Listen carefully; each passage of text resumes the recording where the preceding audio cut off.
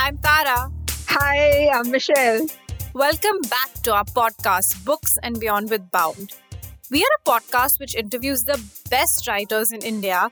So, as you may know, this is our quarantine edition. We have a lot of special guests also accompanying us in the episode, like cats, dogs, rain, and so on and so forth. But don't worry because our content is rocking. And on this episode, we spoke to the talented comedian and writer Radhika Vaz. She was the first ever female comedian that I came across, who joked about things that women don't ordinarily talk about in public the way men do. So I always wanted to talk to her, Tara, and I can't believe that we actually did. Yeah, her jokes are hilarious and I loved her memoir. I think it's one of the most honest memoirs I've read. Usually when I read memoirs, I like them, but I always do feel that there's a veil or a curtain. But in this one, I felt that she was absolutely honest and just herself. And in person, she turned out to be exactly like her book. Humble, funny, vulnerable, and so cool. So, let's dive in. Hi everyone, we are really excited to speak to Radhika Vaz today. She is one of the most brilliant comedians we have come across. She's written her memoir, Unladylike. So we are here to find out about her writing process and much more. Welcome, Radhika. Hi guys. Thanks for having me. Hi, Radhika. Hello. So, Radhika, you were really honest in your book. And, I was wondering, would I ever be so honest in my writing? Because honestly, I'm really comfortable with fiction because, you can hide behind characters.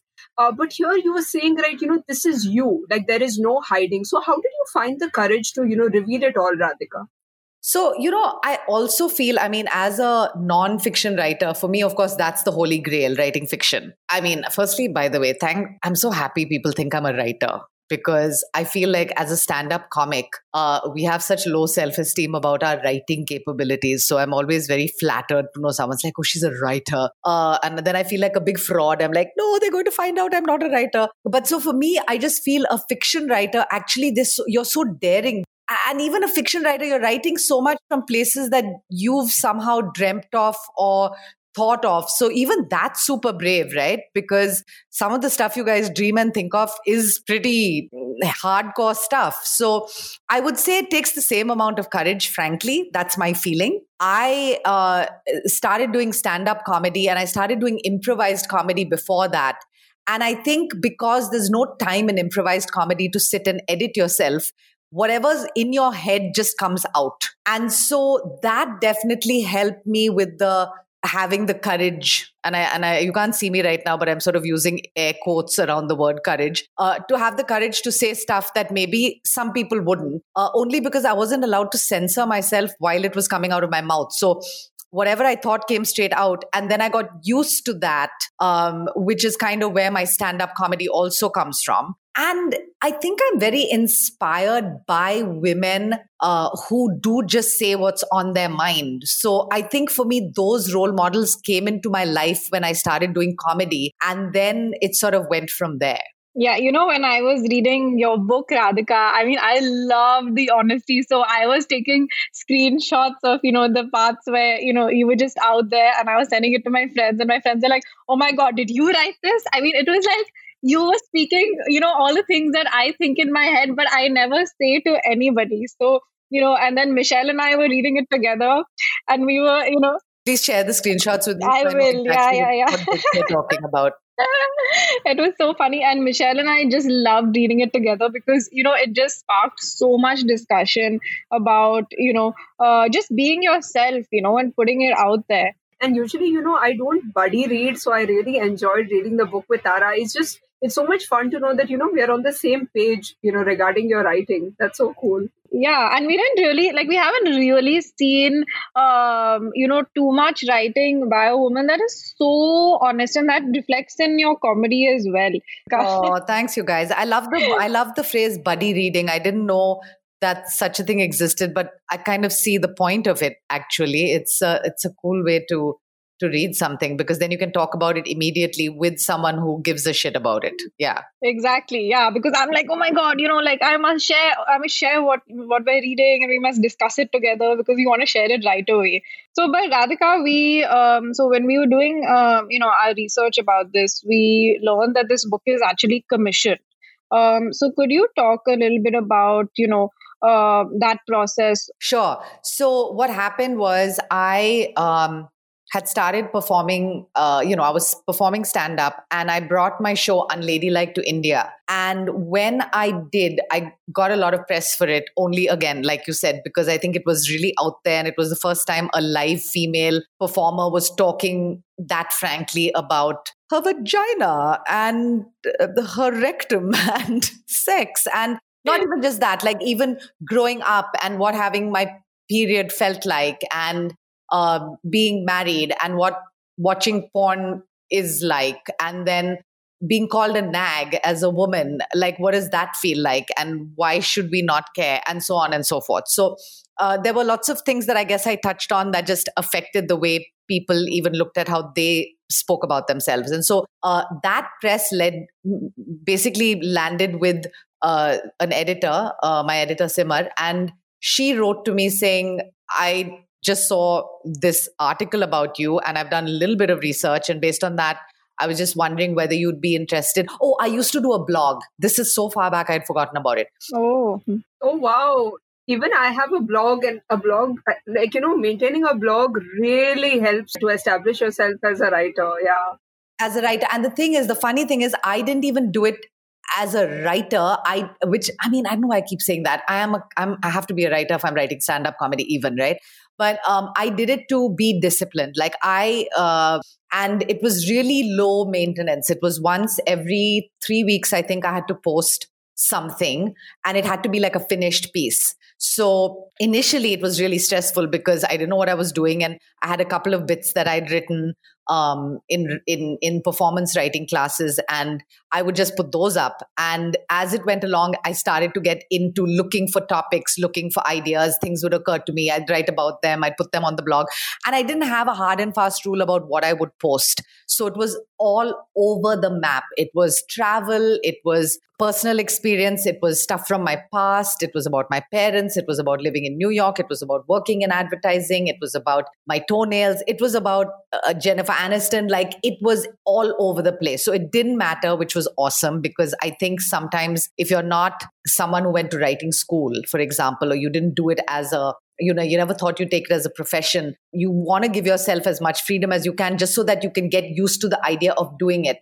So I'm glad in a way I didn't say that I'm only going to write about like really feminist things, because I didn't even understand at that time what that meant. So, yeah, and I can totally relate to that, Radhika, because I myself, I've not been trained in writing, and you want to basically explore whatever you can, your potential as a writer, because you don't feel controlled by any kind of restriction. Exactly. Right? And I think that if you put too many, ideas on yourself as to what kind of writer you are early on, you may not become any kind of writer. So in a way, for me, that flexibility of write whatever you want, just make it feel something while you're writing. I think that for me was what developed. I started to have a feeling about something. So if something irritated me, made me angry, or fascinated me, I would gravitate to those topics and I would just write about them.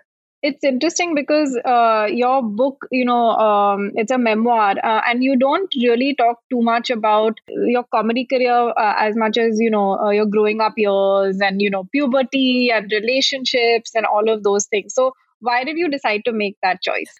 So when the editor saw the article about my show, he liked what I was talking about, and she went online and found my blog. And the moment she found my blog, she read through it and figured, oh, she can write. She could write short essays. It could be a book.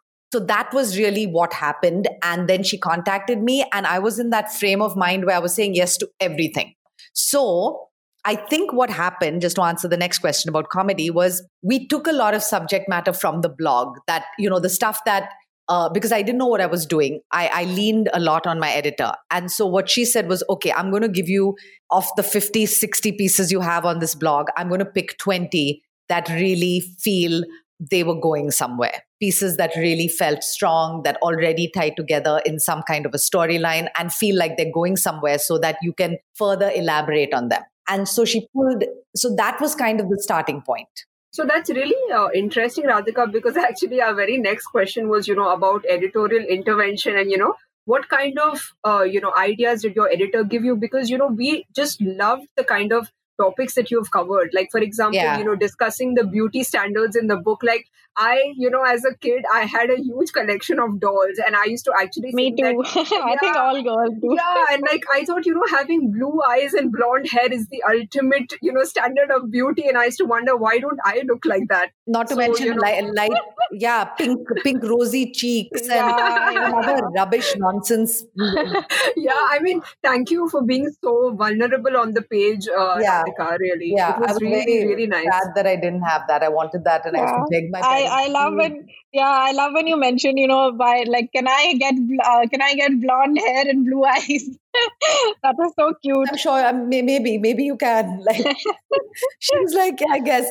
I mean, my poor parents, really, I feel bad for them. But anyway, about the comedy, I think the reason we didn't focus that much on it was because it felt like that was probably the newest thing in my life. And I hadn't personally had enough experience with it for me to really write about it. And I was very conscious of that as I went along. And I do feel, as far as editorial intervention is concerned, the writer and the editor have to be on the same page. They have to trust each other. I think we built a lot of a really good working relationship, which was very important. Definitely. And since it's a memoir, a lot of the events happened way back in the past. So how did you, recreate those events so skillfully? There's so much description, there's so much dialogue. Did you, have diaries that you went off of, or how did you create those? I think that I had a lot of storytelling practice as a child. So a lot of the conversations I've had over the years about my past have been probably helpful because I don't keep a diary. But I have a freaking crazy memory. I mean, my friends keep accusing, like they hate that about me because I will You're very lucky. I am. I have the worst memory. Well, that helps and then it doesn't sometimes. You know what I'm saying? Because some of the shit I'd like to forget, I can't. I'd be like, I wish I could forget that. I wish that would not remain in my head as a memory. And that was the other thing. I couldn't write about everything. I could write about specific things. There are specific periods of my life which are far more vivid and far more entrenched in my memory than others. And there are reasons for that. They were very big changes. I have a lot of photographic evidence. So there are certain parts about my childhood, especially my time living in Iraq, which is where some of the stories really were from, where I have a lot of photographs. And also talking about, vivid scenes, Radhika. So something that really stood out for me, at least, in the book was how honest you were about the bullying experience, for like, I'm sure all of us girls have experienced it in some way or another in school.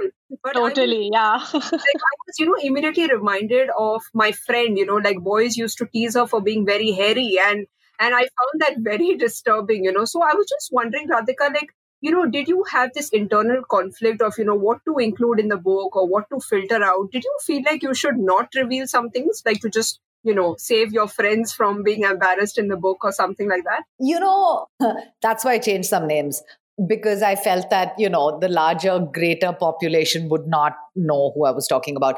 I didn't because I also felt like it's my story, at the end of the day. And I think that is what's so hard about being friends with people in our business, right? In any kind of writing or any kind of the arts. I mean, there's always going to be a reference to our real lives. So whether it's fiction or not, there's always going to be those characters who are like, I think that's me. I think she's writing about me. You're going to know when you're writing that character that if so-and-so reads it, he's going to know or she's going to know that this was based on him or her or they, as I would like to politically mention. But I definitely didn't worry. And there were a few situations where I've specifically named people where I did call them who I'm in touch with and say, hey, listen, I'm putting your name in. This is the story where your name's going to come in. The porn story is where your name's going to come in. And I had one or two friends who do not put my freaking name in. Tell the damn story, but don't put my name in. And I'm like, fair enough. But that's so nice of you, Radhika, to ask their permission. I mean, as fiction writers, we often steal stories from. Michelle, do a lot of your friends show up in your writing too? I don't know, Tara. I'm sure they do, man. I mean, how could they Yeah, not, right? Like, yeah, I mean, maybe they find themselves, but I mean, I can always deny it. you can and you should. And Radhika, some of the opening lines, I mean, so much of your book is so funny, but what really stuck out to us with some of the opening lines. One of the chapters starts, you say, the first time my vagina farted, I was in the ninth grade. Yeah. And then another one, I'll just read another thing with boarding school is that you never consider a life after it. So we really loved the way that you began each chapter. So how did you come up with these lines? Was it a conscious choice? Yeah, that definitely was a conscious choice. I think that being a stand-up comedian, one of the things you learn very, very quickly is that whether you have 1 hour on stage or 5 minutes on stage, the first couple of lines is what's going to draw people in. Yes, your personality and your performance style and all of that makes a big difference too. But I think that especially, yeah, and I think that's true when when you have multiple topics also that you're talking about, your first line on that topic better be impactful because you can lose someone very quickly otherwise. So I think for that reason, I never took a lot of time to start something. I tried to just go there as quickly as possible. That's a very good learning lesson for, writers in general, Radhika, because you do draw from your experience of, writing jokes. And as you said, the very first line should hook your reader, or else you'll just lose them. So I think that was a very good strategy. I mean, even think about it. Forget opening line. Just the name of a book can sometimes draw you in, right? Talking about the title, Radhika, I mean, Unladylike was so catchy. I was like, I have to read this book right now. Yeah. I mean, why the title, Radhika? Why the choice of Unladylike? I think the title, got drawn from the show.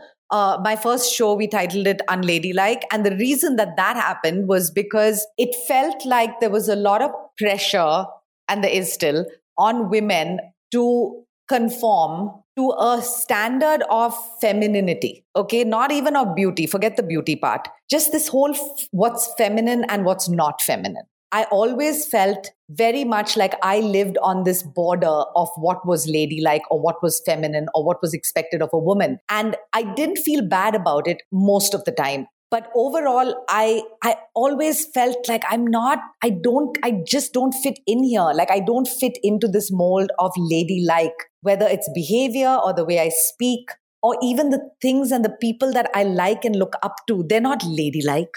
Like the two women I thought were fantastic, like right through my childhood, were Martina Navratilova and freaking Grace Jones. Martina Navratilova, I mean, she's like the greatest tennis player that ever lived outside of Serena Williams, probably, right? So she was just this force of nature. She won one Grand Slam after the other. And Grace Jones is an actor and singer. Again, I want to say from the 80s. To me, they're muscular. They are what we would call kind of manly or not feminine. They didn't conform to what was feminine, but they had power. It's amazing to me that a human being can be so good looking, like so amazing looking, like amazing. You're really honest, Radhika, and that's something that really comes across in your book as well. Oh, okay. Yeah. I mean, I guess I try to be. And so I gravitated to women like that. I didn't actually in my gut feel like, I wish I looked like Meg Ryan, or I wish I looked like Aishwarya Rai, or it never was part of me. And these are unrealistic standards, I mean. So was Martina Navratilova. I mean, like I wanted to look like number one, like a seeded tennis player who was number one for a decade. I mean, it's always unrealistic. But I think for me, what really bothered me was, why do women all have to freaking look like this? Like why do we have to be skinny and hairless and talk softly and never swear? Before I wrote my book, I actually had became friends with this girl in New York because I lived there for a really long time. And she never shaved her legs or her arms or her armpits or any of that shit. She just didn't. I remember when I was a kid, Radhika, just to interrupt, I remember when I was a kid, girls in my school had started waxing as early as 9, and I remember showing up for birthday parties and things like that when I was 12 and 13. I had hair, and I remember being made fun of for that. Oh, totally. So I mean, these things are so ingrained. Yeah. So for me, because of the kind of parents I had, I was never pushed in one direction or another. I was never told, don't wear this or wear that, or girls do this or girls do that. I never heard that at home. So I actually came into my like my 11, 12 years old, kind of not really caring if I was a girl or a boy or even thinking about it. It was literally at that moment though, like by the time when you're 13, 14, and I joined boarding school and I started, that's when you start to feel the difference between boys and girls. And you're like, okay, now I have to pick a team. I'm a girl. Now what kind of girl am I? Then you start to see the girls who are popular. But what's so interesting is that, you mentioned in earlier interviews that your comedy is not agenda driven, and it's very, and that was very obvious in your book as well, where we really didn't feel like you were driving a particular agenda, but you were just being honest, and that's something that we really really appreciated. Yeah, I recently got asked that question, I think by somebody who said, should women comedians be talking more about like feminist stuff? And I remember thinking and saying that no, because women, I mean, you're a woman. You're already, if you just give into it, you're already a feminist. I mean, you're already a woman in this world. You're already fighting against all kinds of shit. So you're a feminist. You're already a feminist in action. There's no need to further say it. If that's your choice, I mean, I'm into it, man. But it's not necessary. I mean, I think women just being out there and doing stuff is awesome and feminist in itself. So I never felt a pressure to push any agenda as such. Having said that, I am very much inspired by the gender divide. Because before that, I worked in advertising as an account executive. I worked in insurance. I worked in hotel sales. I never thought of myself as a creative person. And it was only after I became aware of how there's so many women out there telling stories about their lives, or writers who are writing about why it is that society treats women a certain way. That inspired me a lot. So to some degree, I think a lot of people do think I'm pushing an agenda, but you're right. I'm not intentionally doing it.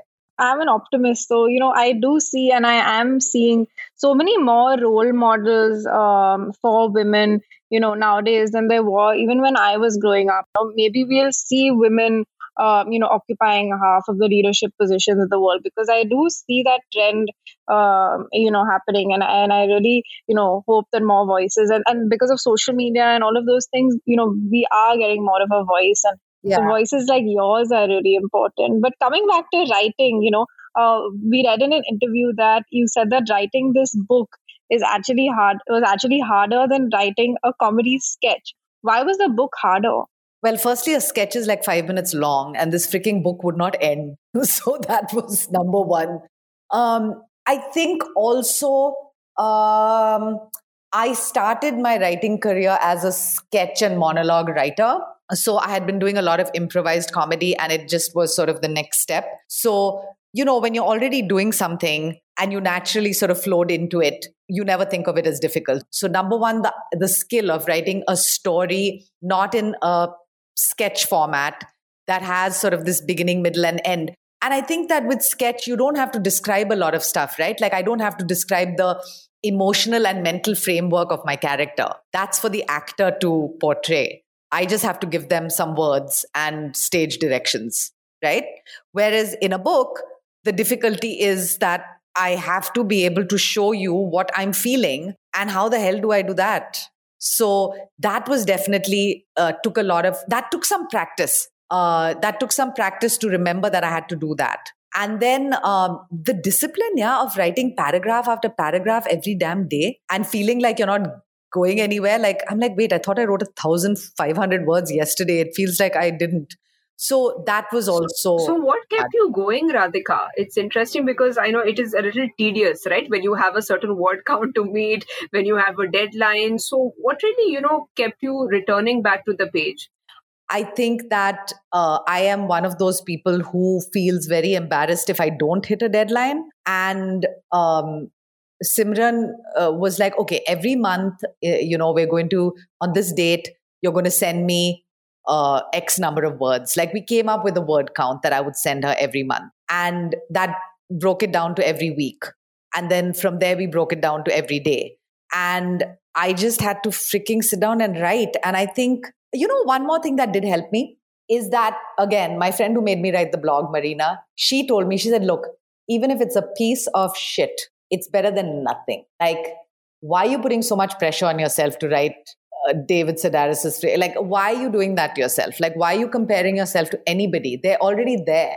Yeah, and that actually reminds me of a saying by a very famous writer, Radhika, like you can actually improve on your writing, but you can't improve on a blank page. So I think your friend gave you really good advice because, I think sometimes we writers are so crippled with self-doubt and we compare ourselves to the best writers, and then that just affects our own writing. Completely. It's like, I'm reading this really interesting book by Naomi Wolf called The Beauty Myth. It's not a new book. It's probably written in the 80s, but I just started reading it. And it's the same thing about how we think of ourselves, period. If I go and compare myself to the most beautiful woman on earth, and if I believe that I can't take my freaking clothes off until I look exactly like her, until my body is shaped like Kim Kardashian's, I'm never going to have sex. I'm never going to enjoy sex. I'm never going to enjoy myself.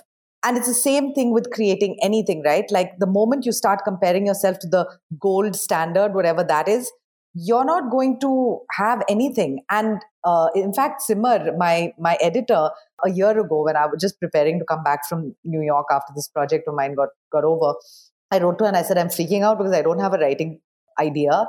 And I kind of have a writing idea, but I don't have a writing idea and I don't know what to do. And she sent me this article written by a writer whose name I've forgotten, but it is called The Shitty First Draft. So literally now, the project I'm working on, I've named my first draft The Shitty First Draft. So that's how it's saved in my computer, The Shitty First Draft. Wow, that's smart. Yeah, because I'm like, it's so shitty that it doesn't even matter. I just have to finish it, right? And I'm finding it's so liberating because now that I've finished it, so I'm not writing I'm not writing prose. I'm not writing a book right now. I'm writing what do you call it? A script, and it's a short script. It's only like for a 20-minute thing, but because I've never written that before, I was struggling with it. And then I got this shitty first draft idea. I was like, wait a minute, Simar sent me something. Let me go and look. And then about 2 weeks ago, I reread that because I'd saved it. And I was like, you know what? It is going to just needs to be shitty. But the main thing is that it'll be there. And then I have pages that I can mark up and change stuff and move forward. And it really helps to release the perfection. Yeah, and Radhika, we also read somewhere that, during lockdown, you are trying different forms of writing. And as you mentioned, now you're working on a script, so how has the experience been like, moving between forms, like, writing a joke, writing a book, and now scripts? I think some of us like to punish ourselves by not sticking to one thing and getting really good at it. We need to be all over the place, trying all kinds of different things that for whatever reason. So I think some people are just like that. And I think I just am one of those people. So it's not even something that I've consciously set out to do. I was writing stand-up when the book idea came to me. And then once the book started to go, Times of India wanted me to write columns for them. And then in the middle of all of that, I had developed this character online, like a YouTube thing. And that became a sketch show.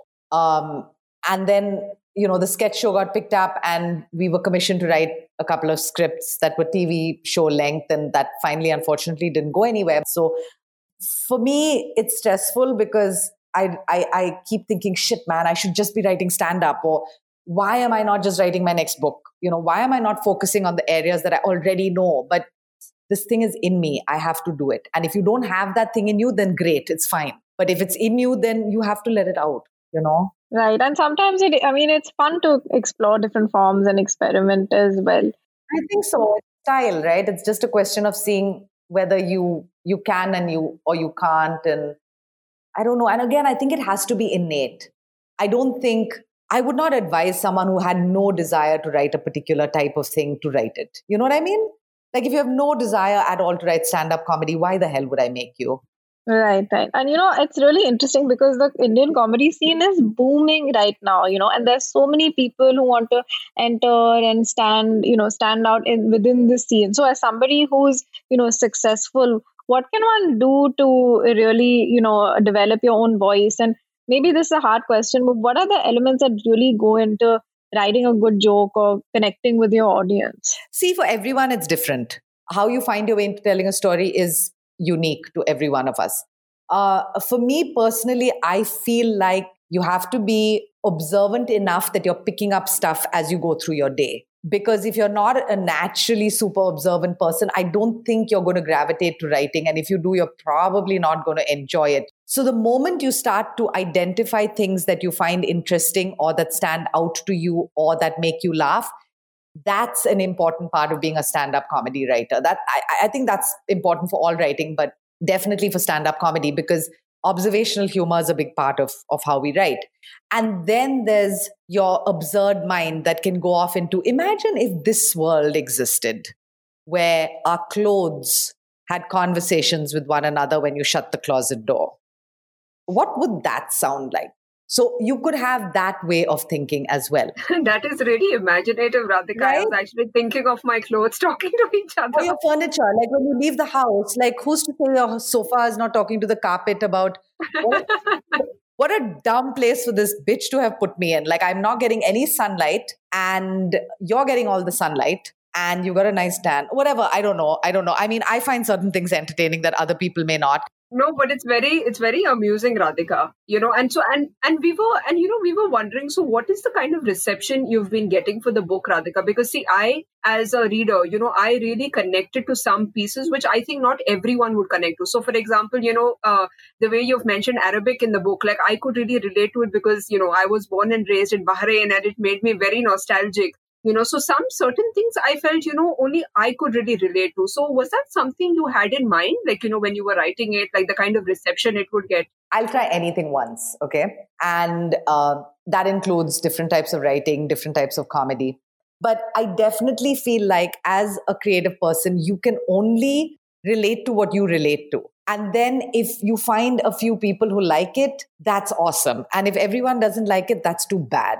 You have to live with whoever relates to you, which may be a very small group of people or maybe a very large group of people. It doesn't really matter. But the point is, it needs to, so long as you weren't trying to be too relatable, I think that always spoils it. You know what I mean? So like, I've read people who are super relatable. Everybody loves them, but they're not trying to be relatable. They just are that way. They just touch on topics that more people tend to like.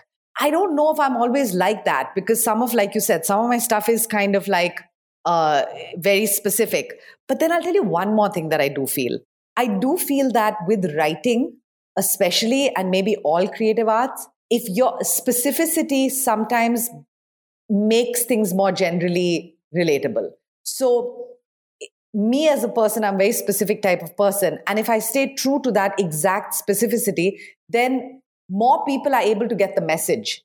Whereas I think if I dilute my specificity with trying to be a bit more broad-based, that may lose the message altogether. And then, you know what? You've got this very broad character or very broad story that not a lot of people identify with. Right, completely. And that's what sort of we were thinking of when we even thought of the concept for this podcast. Yeah. So, Radhika, now we have a more fun segment. It's the rapid fire round. Yes, we have copied Coffee with Karan, but not very successfully so far. But anyway. Trust me, he's copying it from someone else. I don't think he came up with the rapid fire round, so it's okay. Okay, the first question. Who are your top 3 favorite comedians? My top 3 favorite comedians. Okay, it's like picking my favorite children. I really love Lily Tomlin. Okay, she's much older. She's probably in her 70s now, but I became aware of her when I was very young. So I think that's something that just stuck with me. I'm really fond of Chelsea Handler. She's far more mainstream. And Patrice O'Neill, very, very controversial, died a couple of years ago. These were the 3 I could think of. Yeah. So the next one is, Radhika, do you prefer writing with your hands or feet? I prefer writing with my feet. I love a challenge. Probably with my hands because I use a laptop and I haven't taught my toes how to type. Okay, Radhika, your top 3 comfort reads. Carl Mueller, David Sedaris. Who else do I just pick off a shelf? I really like Bapsi Sidhwa. So, Radhika, the next question is, do you want to be Radhika was in your next life or a privileged white man? Definitely a privileged white man. Thanks very much. I wish I had been a privileged white man in this life. Then I could have done something about the Radhika Vases of the world and then come back as Radhika Vaz. Okay. Netflix or reading? Right now, this minute, I would probably prefer to watch something on Netflix, but there are 2 times in the day where I have to be reading, and that's either early in the morning or kind of late in the evening, like 7:38 in the evening. If I watch anything, I start to get very distracted and very hassled. Nice. Okay. How long did you take, Radhika, to write your book? I probably took a full year. No, I took longer. I probably took a year and a half because keep in mind, it was really not my only writing project at the time. I was writing and performing stand-up. I was writing a column. I was also already starting to work a little bit on my sketch show, Shugs and Fats. So there was a lot of movement in my life. I didn't have it wasn't my only project. So it did take me a year and a half probably.